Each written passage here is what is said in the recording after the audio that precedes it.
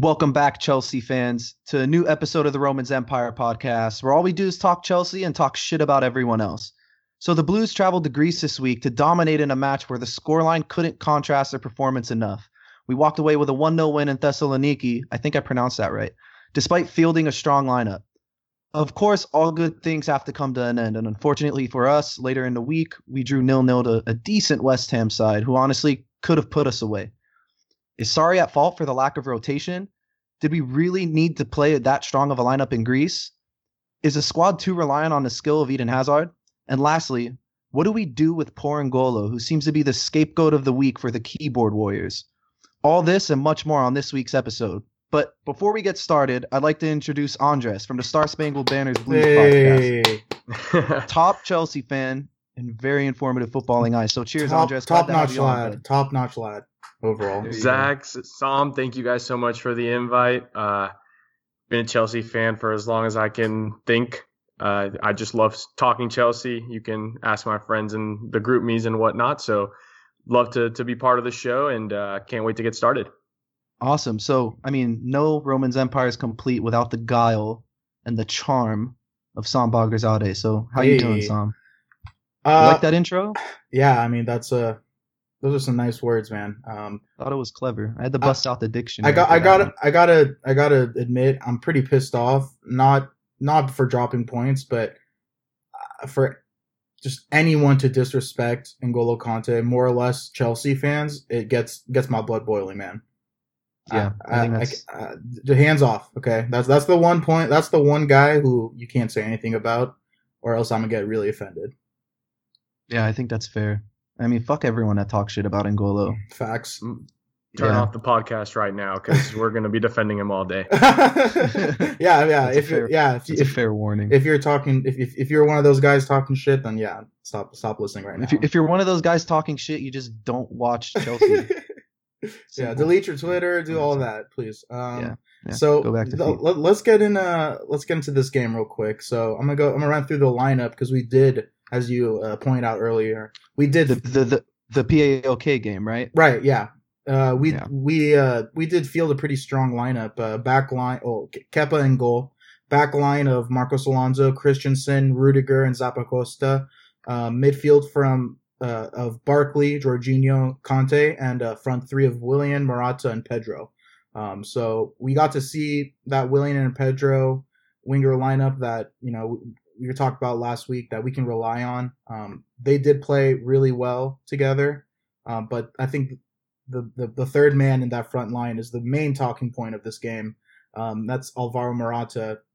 7 shots registered, and I think that was all in the first half, right? Or 6 shots in the first half. It was like 5 in the first zero, 10 minutes. Zero on target. Zero on target, man. I mean, his link-up play was decent, but just the story of Alvaro's career on Chelsea. His lack of final product just made everything else useless. Just typical. I mean, I'm starting to feel bad for him, to be completely honest. Just the way he plays with such poor confidence. And I think that this match was a perfect opportunity for him to, bang in a couple goals, get his confidence up, get himself into good form. Especially with a dirty pub side like PAOK. I mean, Zach, what gives? What's going on, man? I mean, I guess the main talking point is just that complete lack of confidence. And it got worse as the game went on. I mean, you look at some of those opportunities, especially in the first half, and any top striker puts away at least 1 or 2 of those chances. I mean, I think it's fair to say he could have had a hat trick by halftime, but it's becoming unacceptable. He's had 2 managers who are known to improve players, and he's regressed under both of them. And I mean, I tweeted during the game that I lost faith in him, and I thought it was irrational at the time, but after sleeping on it, I kind of stand by it. And, I'm just going to go out there and say, as long as he's wearing the shirt, I'm going to support him. Whether or not I think he's good enough for Chelsea and for the Premier League is just a completely other story. So, Andres, I'm curious to see, your take on Morata's performances as of late. Yeah. So first off, I think we're completely out of what's the word I'm looking for here? Excuses for him. There's no back pain. There's no playing defensive. We're playing under Sarri, which is supposed to be, the most fruitful offense out there. Ask Higuain in his time in Napoli. But tactically, I just think that, Morata's more of the running through the channels, looking for that through ball. And he's not exactly a poacher, but at the same time, he's not the kind of guy that's going to drop into midfield to open up space for someone else. Sadly, I think January is going to be the time we look at another forwarding option. As much as Sarri says, I have Giroud to play those teams that sit back, and then Sarri for the others. Morata for the others. I just don't see it getting any better for him. Yeah, it's frustrating because he did hit the ground running last season. I mean, what was it, 9 goals by December, which is not bad for your first season in the Premier League, but he just seems like he's not willing to take responsibility for his own play. And I just feel like he's in his head, he's blaming everyone else but himself. But also something I noticed in this game too was I think that his mentality going into the game was not just I need to play well, but I need to score a goal. So when you see that 7 shots, 0 on target figure, and you watch the way he played, he tried forcing a lot of shots that really, weren't really kind of shots that he takes normally, or shots that he scores off of normally. He was forcing a lot of things that, obviously I feel like any prototypical striker should be able to score a couple of those, but I think he's he's thinking too fast. He's thinking, okay, like I got to put it in the net. So, I think that just it's not, he's not playing the way that he should be. I think the more interesting question is, there was an instance in the game, I think it was a 2v1 where he had Willian off to his left, and he easily could have laid it off to Willian, who was in on goal, and he just opted to shoot it. And he didn't even shoot it, actually. I think he just dribbled himself into pressure and wound up losing the ball. And do you think that the team is starting to get frustrated with the way he's playing? Because it's different to Giroud, who, if Giroud was never the type of striker that's going to go in and bag 15, 20 goals a season, but he does everything else really well. Yeah, like Giroud can score 0 goals this year, and I think that he'll have a better year than Morata, to be completely honest. I completely agree. I think the tape shows it at the end of the West Ham game when Willian took that awful shot. He had Morata right there to square, and he didn't. He didn't give it to Morata. I think the trust is gone. Yeah, why would you trust him? Right. Good point. Morata's the kind of player that if his first 2 shots aren't testing the keeper or going in, his head goes instantly down, and that's where his mentality just takes him to a subpar level. And the rest of the game, unless something goes his way, he's not coming back from it. He's not the kind of guy to bring himself up from the ground and literally he falls a lot, but he's just not going to be the guy to change his game 10 minutes after a bad run. It's just not getting better if it started off poorly. But to be fair, we have been spoiled with strikers. And me and Sam have mentioned this before on the podcast. In the last 15 or 20 years, we've had great strikers in the squad, but at the same time, they've also been leaders. Maybe not vocally. Diego Costa wasn't a vocal leader, but he was a leader with his play. There was never a game where he went out there and ever dropped his head or ever dropped his shoulders, or sure, he was pouting here and there, but he'd get right back up on his feet and he'd bundle the center back over. And you just don't see that from Morata. I want to see him get nasty. I want to see him dig in and find other ways to impact the game, and he's just not doing that. So I'm gonna keep ranting if I don't stop. But Morata, it's just gotten to the point where it's ridiculous. Morata, it's not even about the goal output. It's just oozing confidence versus visibly lacking it. Drogba was never a 30-plus goal striker, but you could trust him to make the big goal happen. Absolutely. Or a goal happen out of nowhere. Costa scored a little bit more, but the season under Kante, the first one where we won 13 in a row, he created goals out of nothing. He was responsible for 15 points. He won. Season. He won games for us single-handedly. I can think of that West Brom game in December where he stole the ball on the goal line and scored with no angle. I can never see Morata doing that. I don't even think we had a shot on goal that game, did we? Up until that point. Right. It's just one of those things where you don't see Morata creating a chance for Chelsea. He's waiting for the easy tap in, and when his head's down, I don't even know if he can get that in. Yeah, shame on us for thinking that he was going to be a good plan B after losing out on Lukaku. Hey, at least shame on me. Morata is not my guy, that's for sure. But Zach, you know who is my guy though? Let me take a wild guess. You know who my guy is. Ross Barkley. Who listens to us knows who my guy is. Ross Barkley gets the start. He had an amazing outing. He assisted Williams' goal with a really powerful run up the middle, laying it off to Williams in space. Just his stats: 96% pass completion rate. That's 66 out of 69 passes. Nice. 5 key passes, 1 assist. Only dispossessed once. I think Sarri really seems to fancy him, and he's showing why with his recent performances. Why do you think he's doing that? What do you think he's doing that keeps getting him selected? I think it's simple. I mean, he's had more time to work with Sarri. I mean, he didn't really have the World Cup like Ruben did. The second Sarri came in, his very first training session, Ross Barkley was there. So I just think that Sarri seems to trust him just because they have longevity. That they have a stronger bond. I mean, when you spend time with a manager, that's what happens. But at first we were talking about how he never really played in a midfield 3 and how we were kind of undecided as to how he would do with a team that's possession based and a system that's possession based. But I mean, look, 96% pass completion rate. We dominated possession that game. He hardly gave the ball away.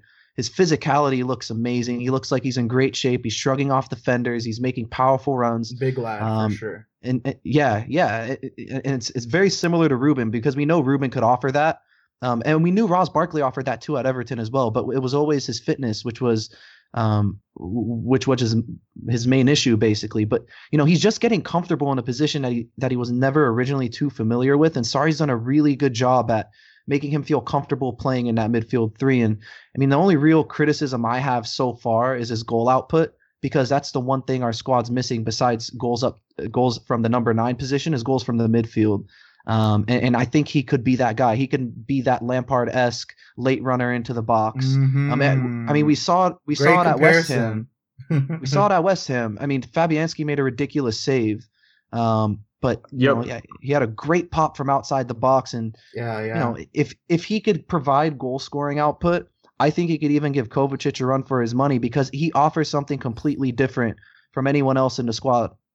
What are your thoughts? I was going to say. Yeah, so my big thing, obviously, he had the full summer with Sarri, and I think early on, obviously, the Arsenal game was not his best, but I think he's now more comfortable with what's expected of him. I thought he makes these unique runs where he kind of peels off to the sides and then instantly darts to these splitting passes that Jorginho finds him in to kind of break the lines quickly, and then he's gone. He's going full speed at the other team, and that's what he's good at. At Everton, that was his greatest strength when he's dribbling at the defense. And the other thing is that he does have a shot from range. He is a little bit more direct than Kovacic and even Jorginho, where they might find one too many passes. And I think that's where he's going to succeed for us, to break down those teams that do park the bus with 10 men behind the ball. Like you guys mentioned, he had that beautiful shot that on any other day, the keeper doesn't stop. So I'm excited to see Barkley continue to gain his confidence. Obviously, he's confident in his body again. He's not really worried about his knee as much. And if he keeps up kind of what he did at PAOK or PAOK or however you say it, Ruben's going to have a little bit of a struggle to break into this side. See, like when I'm thinking about the best 11, I don't necessarily think Ross Barkley is in that right now, but I do think that what Ross Barkley does complements Jorginho a little bit better than what Kovacic does, because Kovacic and Jorginho, I think they have more of a similar play style, and the things that Jorginho doesn't do well, Ross Barkley does very well. So when I'm thinking about this best 11, and I mean that's just the midfield 3, I do really like this Ross Barkley and Jorginho pairing with N'Golo Kante, of course. Yeah, just to go off of that, one last point. I think the word we're all looking for is balance. With Kovacic in there. I mean, even Kovacic admitted when he first came here, he said, I've never been one to score a lot of goals, and that's something I want to improve on this year. And that's something Ross Barkley could provide. Kovacic is he's a tidy passer, he's a dribbler, he's great in small spaces, but for the Premier League, I just think Ross Barkley might be a little bit better suited from the physicality aspect and from the directness of his play. Just to play devil's advocate a little bit, the way I see Kovacic starting in our midfield 3 with Jorginho and Kante, I like to think of what Real Madrid has going on in their midfield three, where Kante and Casemiro play kind of like the destroyers. Then you have two guys who can orchestrate the transition in the offense in Kroos and Modric. So I get that, Barkley can bring those other aspects that Jorginho doesn't, but in games where maybe they try to completely block Jorginho out of the game, it is important to have that other guy that can find that killer pass or that can get between the lines. And I think that's what Kovacic will bring to the table. And in terms of goals, I mean, Madrid doesn't depend on Kroos and Modric to score 10 goals each. I don't even think they've each scored 5 goals in the past 3 seasons individually. So I know that we're Chelsea, not Real Madrid, but it's one of those things where maybe that direct, maybe it's that assist to the assist that is going to be what's key for those two guys in our midfield three.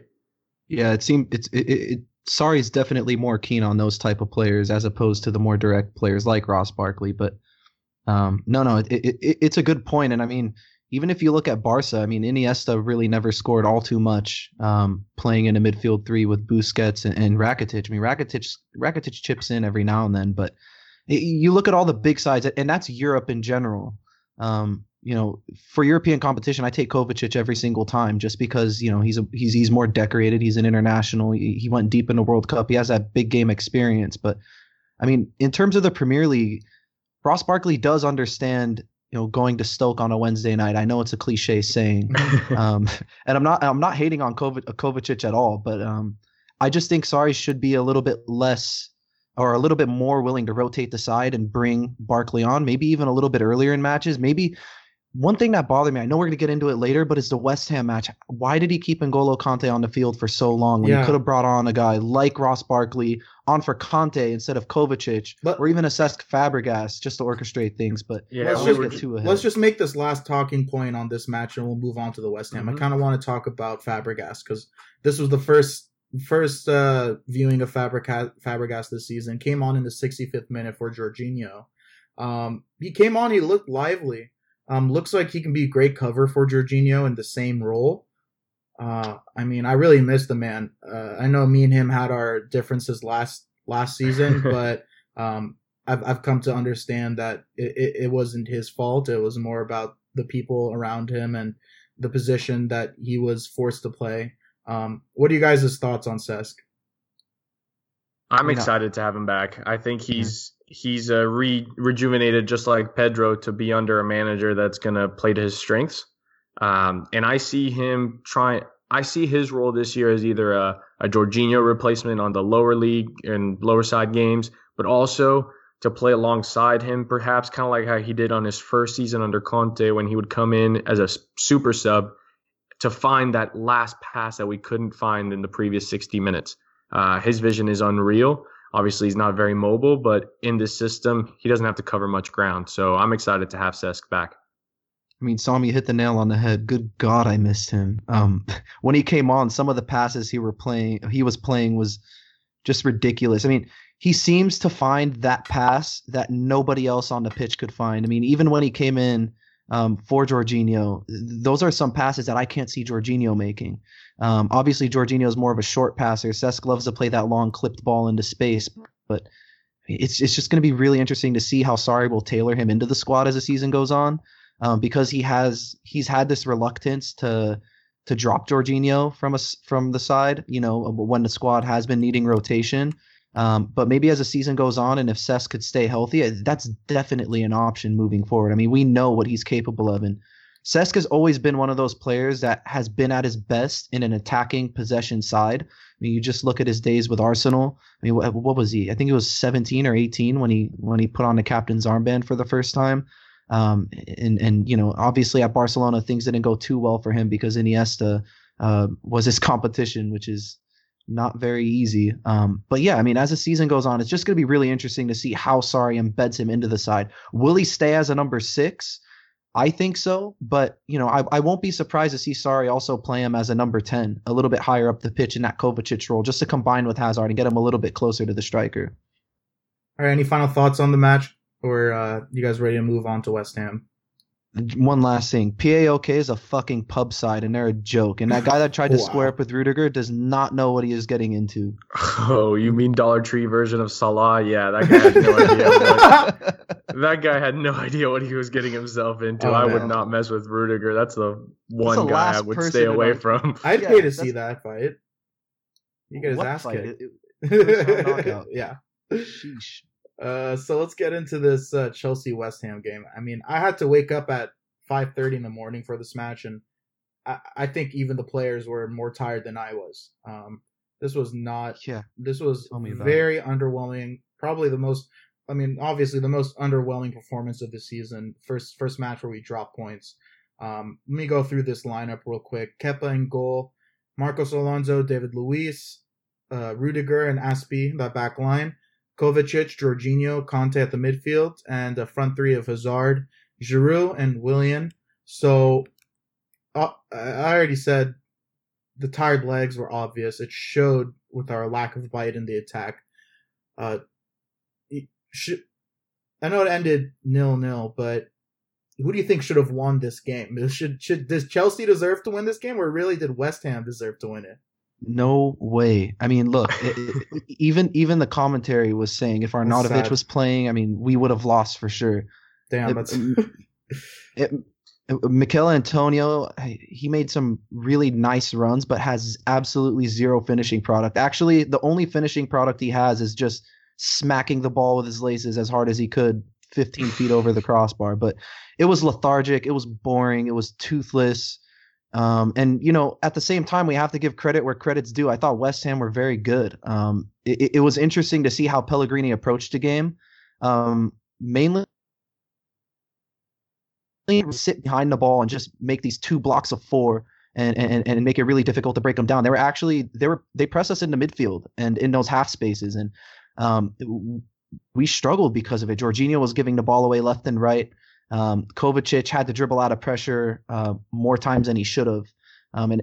They also, I think is an interesting point, they also kind of forgot about N'Golo Kante. I don't know if it was intentional or not, but just kind of leaving him in space. I don't think their priority was to necessarily mark him up. It was more to nullify Kovacic and Jorginho, because obviously, you know, they keep our team ticking, but they did an excellent job in closing down the ball. And, you know, if you ask me, I honestly think West Ham should have won the game. I think we were fortunate to get out 0-0. Again, 0-0, 5 games unbeaten, actually 6 games unbeaten. It's not the worst start ever. I think Chelsea fans are overreacting. The squad was just tired, as you said. For sure. I want to give credit to Pellegrini for sure. He mentioned after the game that his main priority was to completely block out the left side of our attack. And going into the game, I was thinking, oh, man, Hazard versus Zabaleta. Is it Zabaleta? Yeah, Zabaleta. I was like, this is perfect. He loves playing that guy. But Zabaleta had Hazard's number. You mentioned Kovacic always had to take a step backwards before going forwards. And we'll get to the N'Golo Kante hate, but the reason why he made it so far forward is because they were focused on the left. They knew that on the right, Willian, Kante, and Aspi are not going to be the guys that are going to, you know, bring in the flair and cause the trouble. The one thing that I think Sarri could have done with the players he did choose to have on the field was switching Willian and Hazard's wings earlier. Once we did that in like minute 72, when they were flip-flopping every kind of possession, that's when Chelsea kind of came to life. Because once Hazard went to the right, West Ham didn't know what to do. It was like, oh crap, he's on the right side. We didn't prepare for this. So I think West Ham played it completely right, but I also think Sarri could have found a solution to this game, much like the Newcastle game where we scored late. So do you think, I mean, from what you said, would you say that this result is on Sarri? I think so. You guys both, and I agree, West Ham could have won this game. The one thing is the one stat that I actually like to pay attention to, and I've recently understood it more, is the expected goals stat, which says that for the clearest chances that each team produced, the game actually should have ended 2-1 Chelsea. So give Yarmolenko the header, and then Chelsea would have scored either the Morata chip or the Kante header or the Kante shot or the Willian shot at the end. So the solution could have been there on the field, and I do want to place some blame on Sarri for not noticing that freeing up Willian and Hazard by letting them switch freely was as simple as that, rather than keeping them kind of locked into their respective wing. Yeah, I mean, I think Sarri is to blame. He should have rotated the squad more in Greece, and it all goes back to Greece. We predicted on the podcast last week that we would see at least 7 or 8 changes in a starting 11, and there was just no reason why we should have had half the players out there that we did. I mean, Jorginho is Sarri's guy, so it was kind of expected that Jorginho was going to start that game. I didn't think he was going to play at all in the second half because it should have been 3 or 4-0 by halftime. He shouldn't have played Kante the full 90.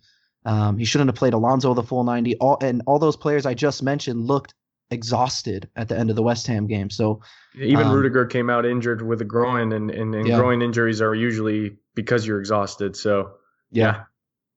Completely agree. Yeah, and another thing you said that I think is really interesting, obviously last game, the PAOK game, no Eden Hazard. We really struggled to score, and West Ham taking away our left side, trying to neutralize Eden Hazard for as long as he stayed on the left side.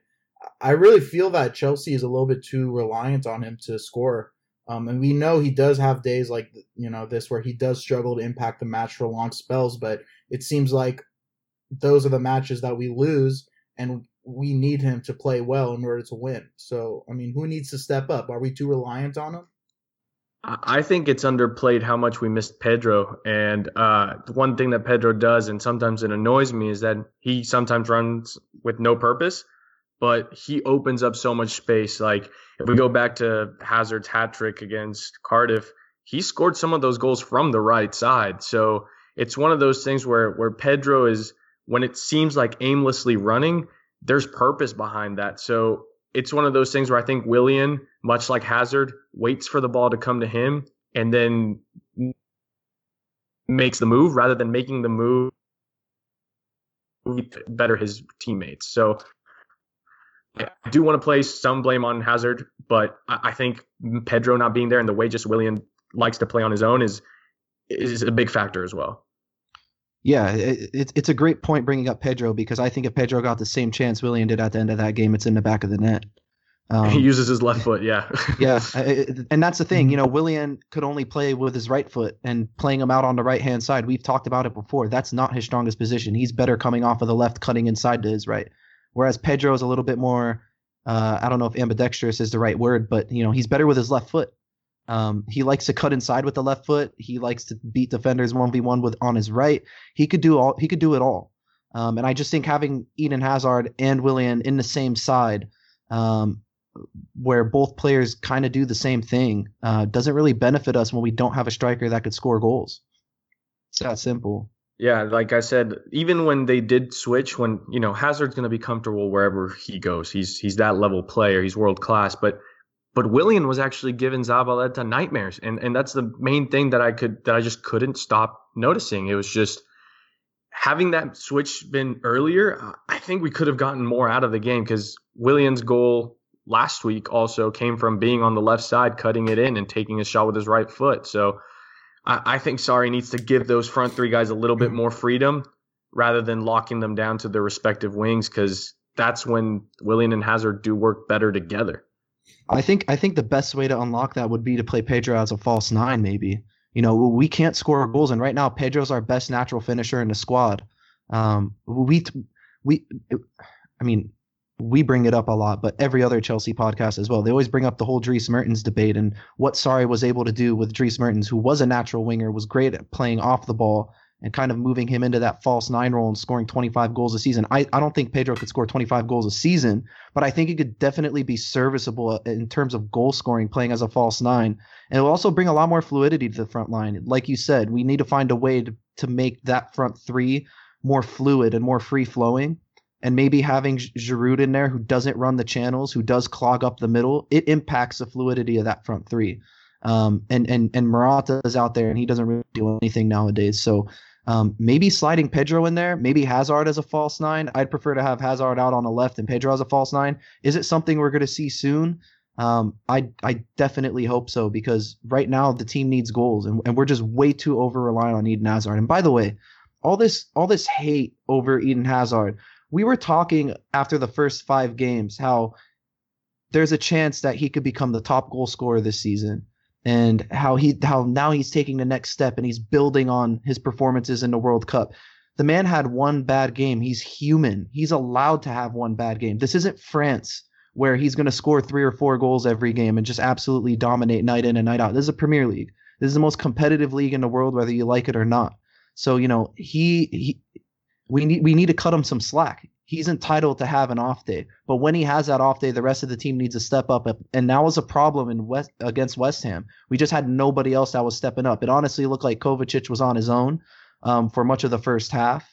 Giroud was a bystander. He had no impact on the game. And like you said, Willian really didn't get the wheels turning until he moved out to that left-hand side. So just something to keep an eye on as the season goes on. And, for those people talking shit about Eden Hazard, just fuck off with that, because these are the same people that last week were all over him. So yeah, and that's the most, the Chelsea fan base is reactionary to like a fault, and it's so obnoxious. And I don't know if you guys mind me now turning over to the Kante side of the conversation of this game, but yeah, Eden, he's going to bounce back. I'm not worried about him. But now people are saying Kante needs to be dropped because he's not playing in the DM role. And to those people, I say, listen, the guy had 3 days with Sarri before the season started, for one. And two, it also has to do with how Sarri uses Jorginho in the system. Kovacic and Kante are supposed to provide high pressure and the defensive kind of output that lets Jorginho do his thing. So switching Jorginho and Kante is only going to make Jorginho look human and also limit Kante. So yes, he didn't score 3 times today, but if we're depending on Kante to be our goal scoring savior, we're doing something wrong. Allen at Napoli was awful his first season with Sarri, and it wasn't until the end of his second season there, that he was actually putting in the goals. So give it time. It's been 6 games. It's a new system compared to just waiting for them to attack you and Kante coming to the rescue. It's different. Trust me, when I say like Liverpool, these other teams that try to play a free-flowing offense with Kovacic and Kante pressuring that high up, you're going to be thanking us, or sorry for putting Kante in that position next weekend. Mm-hmm. So it's just this isn't Barcelona where Busquets sits behind Xavi and Iniesta. They weren't pressing that high. It's different. And so to them, I just say you need to really understand what he's trying to get done with these guys in this quick high press system to see why Kante's up that high. He's not going to be the most forward midfielder in every single game. It just happened to be that way, the way West Ham defended against us. Yeah, and you hit the nail on the head. It's a work in progress. It's been 6 games. So we can't expect all of these guys to just, we've won 5 games on the spin, now we're going to win the league. It's not like that. We're going to make mistakes. We're going to lose matches that we shouldn't have lost. We're going to drop points. And in this match, I think we were fortunate enough to only drop 2 points as opposed to 3. But, I mean, for good God, N'Golo Kante is probably, if not the most important player on our team. And me and Sam have talked about it before. Hazard's the most talented, but Kante is the most important, without a doubt. Once this work in progress does start to get ticking, and I'd probably give it up until December, January, once we'll see, how this midfield 3 is supposed to work.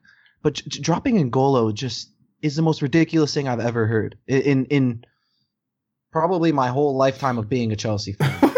What? I mean, when you really think about it, dropping N'Golo Kante, he's been our best player the last 2 seasons. He is the best defensive midfielder in the world. Made the FIFA Pro 11 today. Mm-hmm. Yeah, it's nonsense. He made the same team as guys like Mbappe and Cristiano and Messi and Eden Hazard, but still, it's just so ridiculous to me that people are hopping all over him and getting on top of him for something that we know he's not capable of scoring 10, 15 goals a season.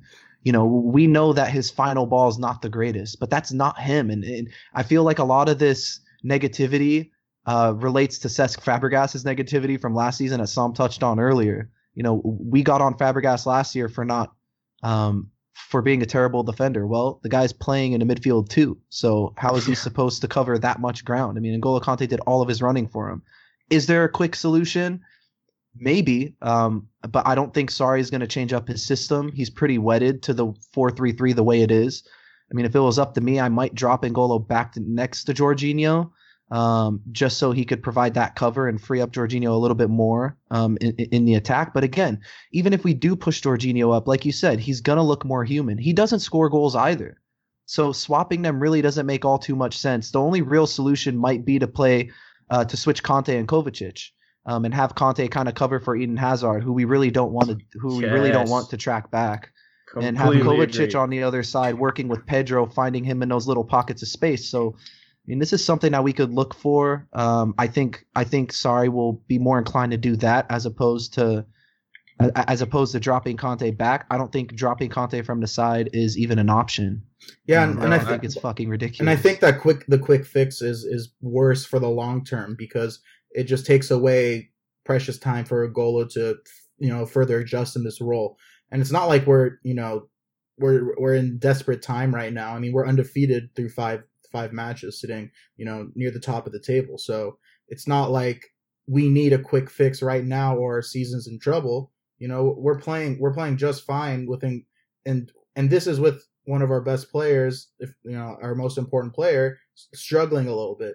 So I mean, it's just scary to think for other teams once N'Golo Kante becomes accustomed to this new role, and you really see Sarri ball in this system at working on firing on all cylinders at the highest performance. It's going to be a deadly team, man. I mean, I cannot wait.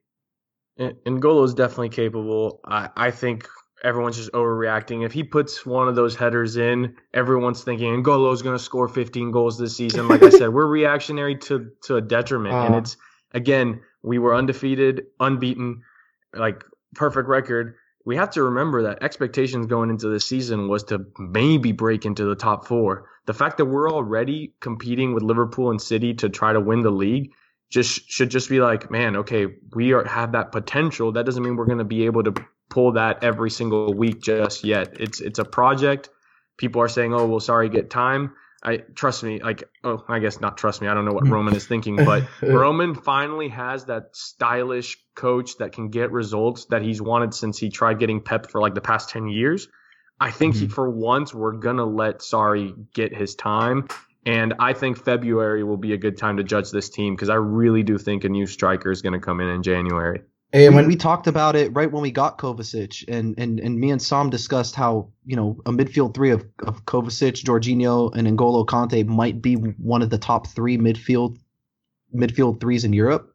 I don't think that's far fetched at all, and I think, like you said, in February we'll start to see that. I have absolutely no doubt in my mind, and whoever's listening could take their word for it. N'Golo Kante will come good. He is that good of a player. He's a generational talent. We just need to give him time to get used to the system. This is something completely new to him. Instead of being that last line of defense in the midfield, shielding the back four or back three, he's higher up the pitch. He's winning the ball higher up the pitch in the attacking third. And, it takes time. We're 6 matches in, so chill the fuck out. It just seems it's so ridiculous to me. It gets me all riled up because this is a guy who everybody fell in love with. And I haven't heard one negative thing about him up until last weekend's performance, and you can't blame him. It's just completely ridiculous. I'll put it easier here. Would you rather play Kante and have him miss a few shots, or pull him and rely on David Luiz to actually be a solid defender? No. I like that. Yeah, no. First choice. It makes sense. It makes sense. I mean, we're notorious for calling out David Luiz, calling him out basically for his lack of defensive awareness, and he just has a switch in his head that just shuts off randomly at times during matches. But on the ball, he's ridiculous, and I don't think we could say enough about that. But still, I mean, dropping N'Golo just makes no sense because there's no other player that I see in our squad that could do what he does defensively, but also contribute more offensively. And I think that's the key. It's finding that balance in the midfield. And Sarri's reluctant to drop him because he realizes that if I drop this guy, we are going to be so open in the back. Oh, and also, Andreas, when you're discussing the top teams competing for the Premier League title, make sure you include Watford in that discussion, okay? Because they're definitely That's the one team I'm scared of the most. I'm more worried about Wolves. They got a result out of both Manchester clubs, to be honest. Yeah, wow. That Spiritu Santo, or however you say that manager's name, I fear Wolves. I have a soft spot for them because they come up promotion. They're like, you know what? We are just as big as you guys, and we're gonna take it to you. So I'm kind of worried about playing Wolves. That's City, Liverpool. We know what we're getting ourselves into. Wolves is bringing this confidence that I've never seen from a promoted side, and yeah. Any final thoughts on the game, Zach? Yeah, I mean, I have 3 points written down here. So I mean, I guess one, Andreas touched on it. We miss Pedro. I think we would have won this game if we had a natural goal scorer on the pitch. I think Cesc should have come on at some point in the match, just because we were looking for that final pass. We were just one step away from scoring, and Cesc really would have helped us. And my last point here is just Alonso and Dave need to sit this week. I mean, they cannot play on Wednesday. They looked absolutely knackered, and Dave got rinsed by Felipe Anderson a few times. And I could just see nightmares now of Alonso getting rinsed by Salah against Liverpool if he doesn't get a rest at midweek. Yeah. Some things I want to take just tactically. I think we're still not seeing the full effect of Sarri ball. He plays a lot quicker, and he mentioned that after the game that decisions have to come faster, and it's a little bit more of a patience. You guys mentioned it. We play defense by keeping the ball. So instead of forcing that pass quicker, it's patience, movement off the ball, but also quick decision making. So those things come with practice. Those things come with repetition. They'll come good. We'll be able to beat a team parking the bus when April rolls around. So learning opportunity for sure. Right. So let's get into the speed round / random news portion. For the new listeners, I'm just going to list off a couple topics or questions, and Zach and Andreas are going to give quick answers and their thoughts or feelings about what I'm saying. So first point, Ampadu signs a 5-year extension with Chelsea. What are your guys' thoughts? Zach, it's great. Yeah, I guess I will, just because, I'm the biggest Ampadu fanboy. It's great news for the club. I think it's long overdue. I think he's well deserving. I mean, he's already a Welsh international and tearing it up. But my main concern is, where's Callum Hudson-Odoi's extension? It's kind of worrying because the only real logical reason for him not signing is the lack of transparency from the club on his role in the first team. I'm really scared that we might see another Ruben situation where we have a crown jewel in our youth system struggle for so long to get into that first team. But again, he's only 17 years old. It's still early days. Hopefully he does sign that extension. And I'll keep my answer brief. It's don't fuck this up. We've done it so many times with young players. Ampadu has yet to leave on loan, which I think is amazing. I think he plays midweek. I hope he plays midweek.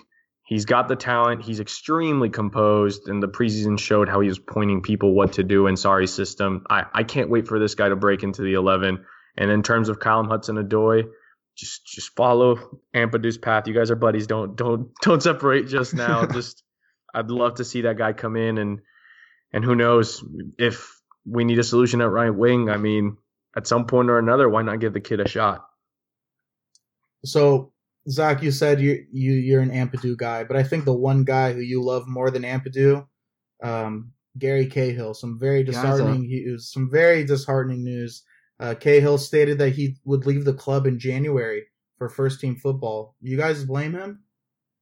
No way. I love the man, and he's won everything and given everything, and he's never given anything less than 110%. I mean, he's as professional as it gets, and if he feels the move is right for him, then I wish him the best. I can't blame him. He's one of those old school guys that doesn't really care about picking up a paycheck as much as he cares about actually playing football.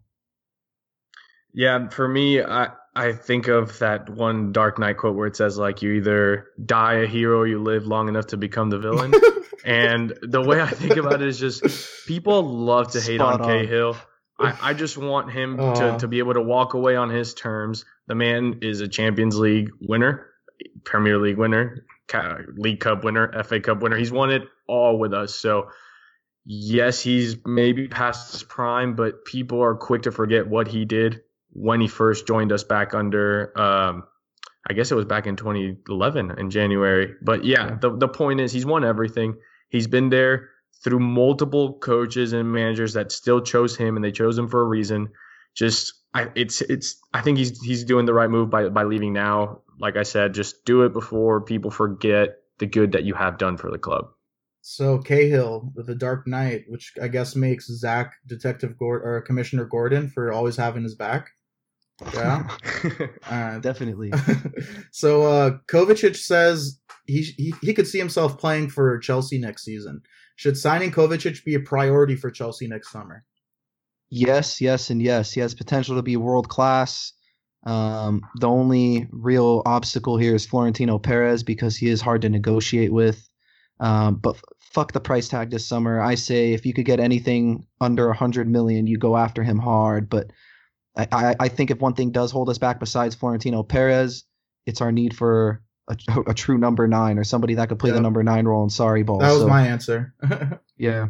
For me, it's simple. I think there's some sort of gentleman's agreement where we will be able to buy him. His goodbye to Real Madrid after he signed his loan deal sounds very permanent.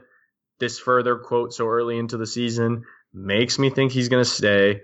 The way I see it, we'll probably end up paying 70, 80 when he's probably more valued at 55 mil.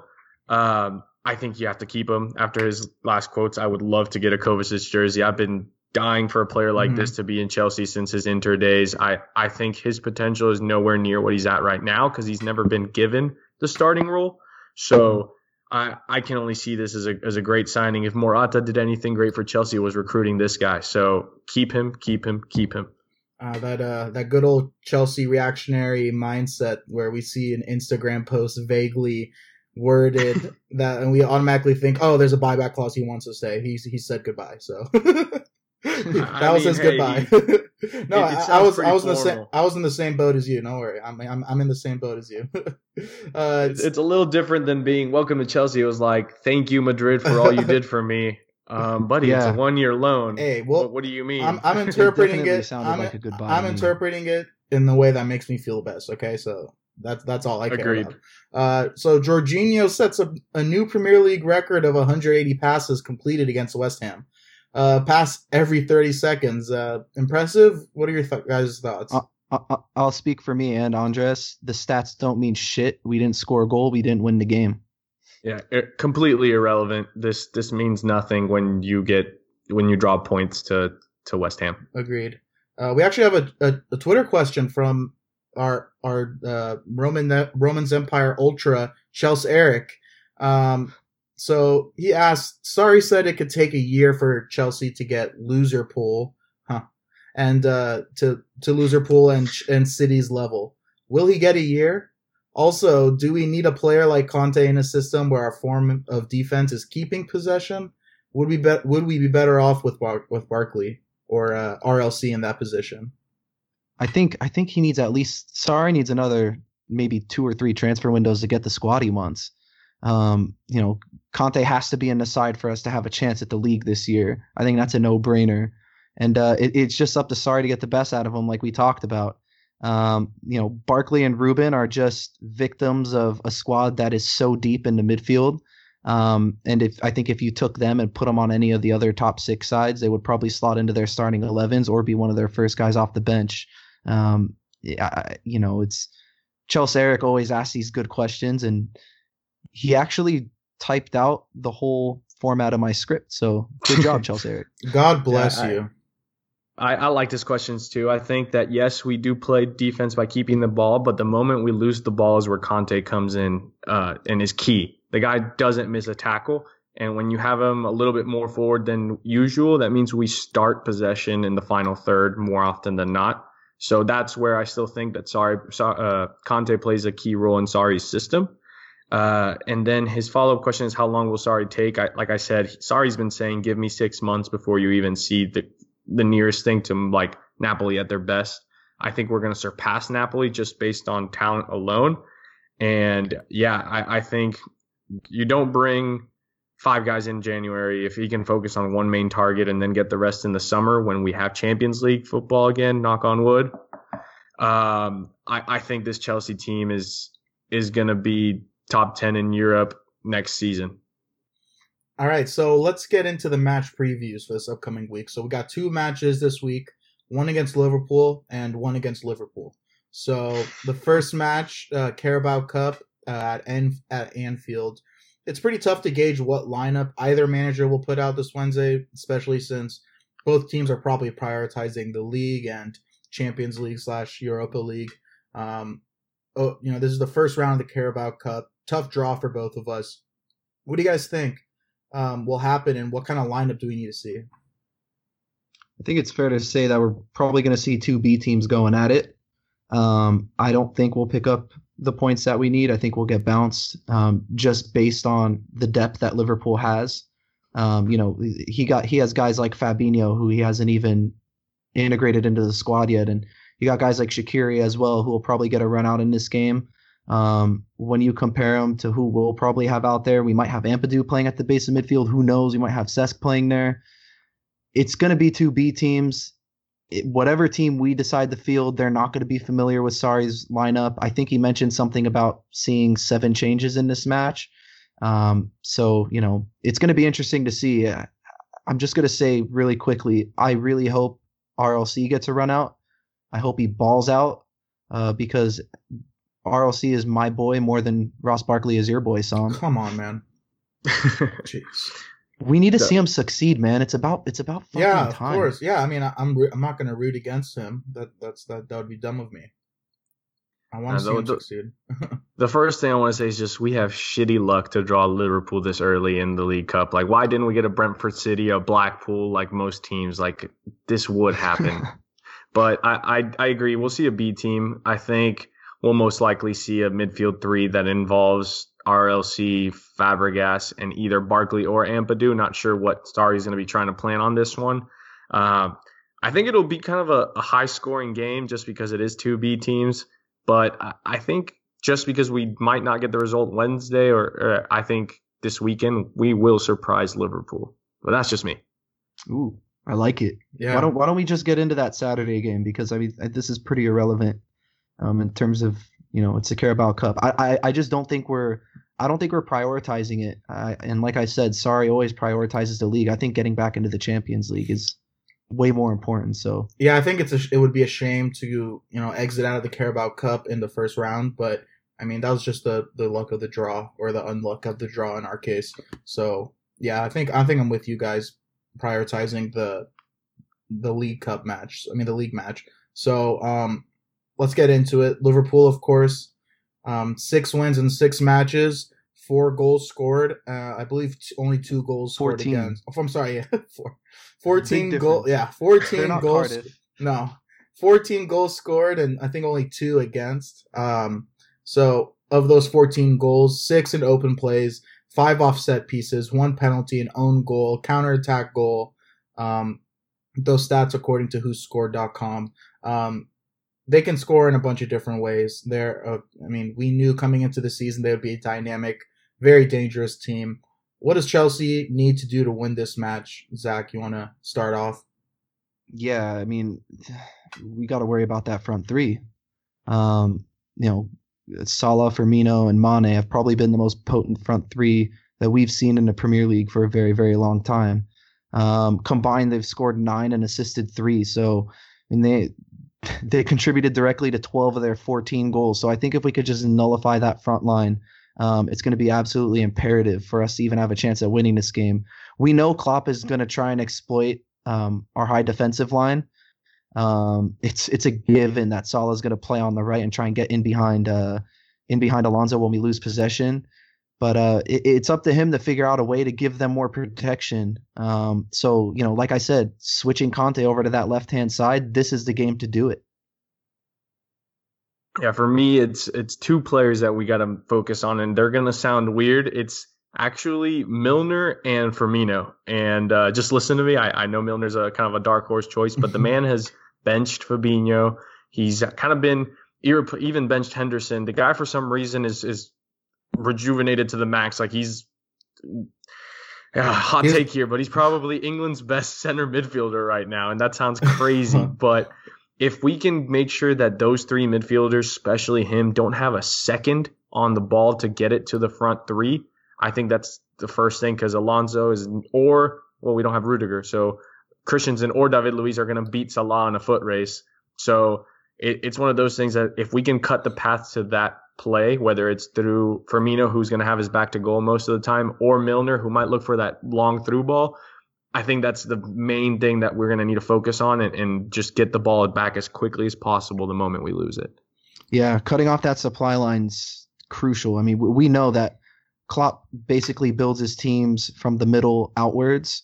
And he has this ability and this weird knack. I mean, I don't think it's weird to say that James Milner is the best English midfielder right now, at least in terms of form. But Klopp has this ability to get the best out of very average players, and I think we're seeing it with a lot of Liverpool's guys. I mean, he got Dejan Lovren to the Champions League final, but I mean, Dejan Lovren's also the best center back in the world according to him. So, but I mean, just to go off of that, clinicality is going to be probably Huge. just as important because we've been toothless in the last week. We just can't score goals, and Liverpool's defense is more solid. They have a better keeper. They have Virgil van Dijk, who's seemed to bring some sort of stability to that back line.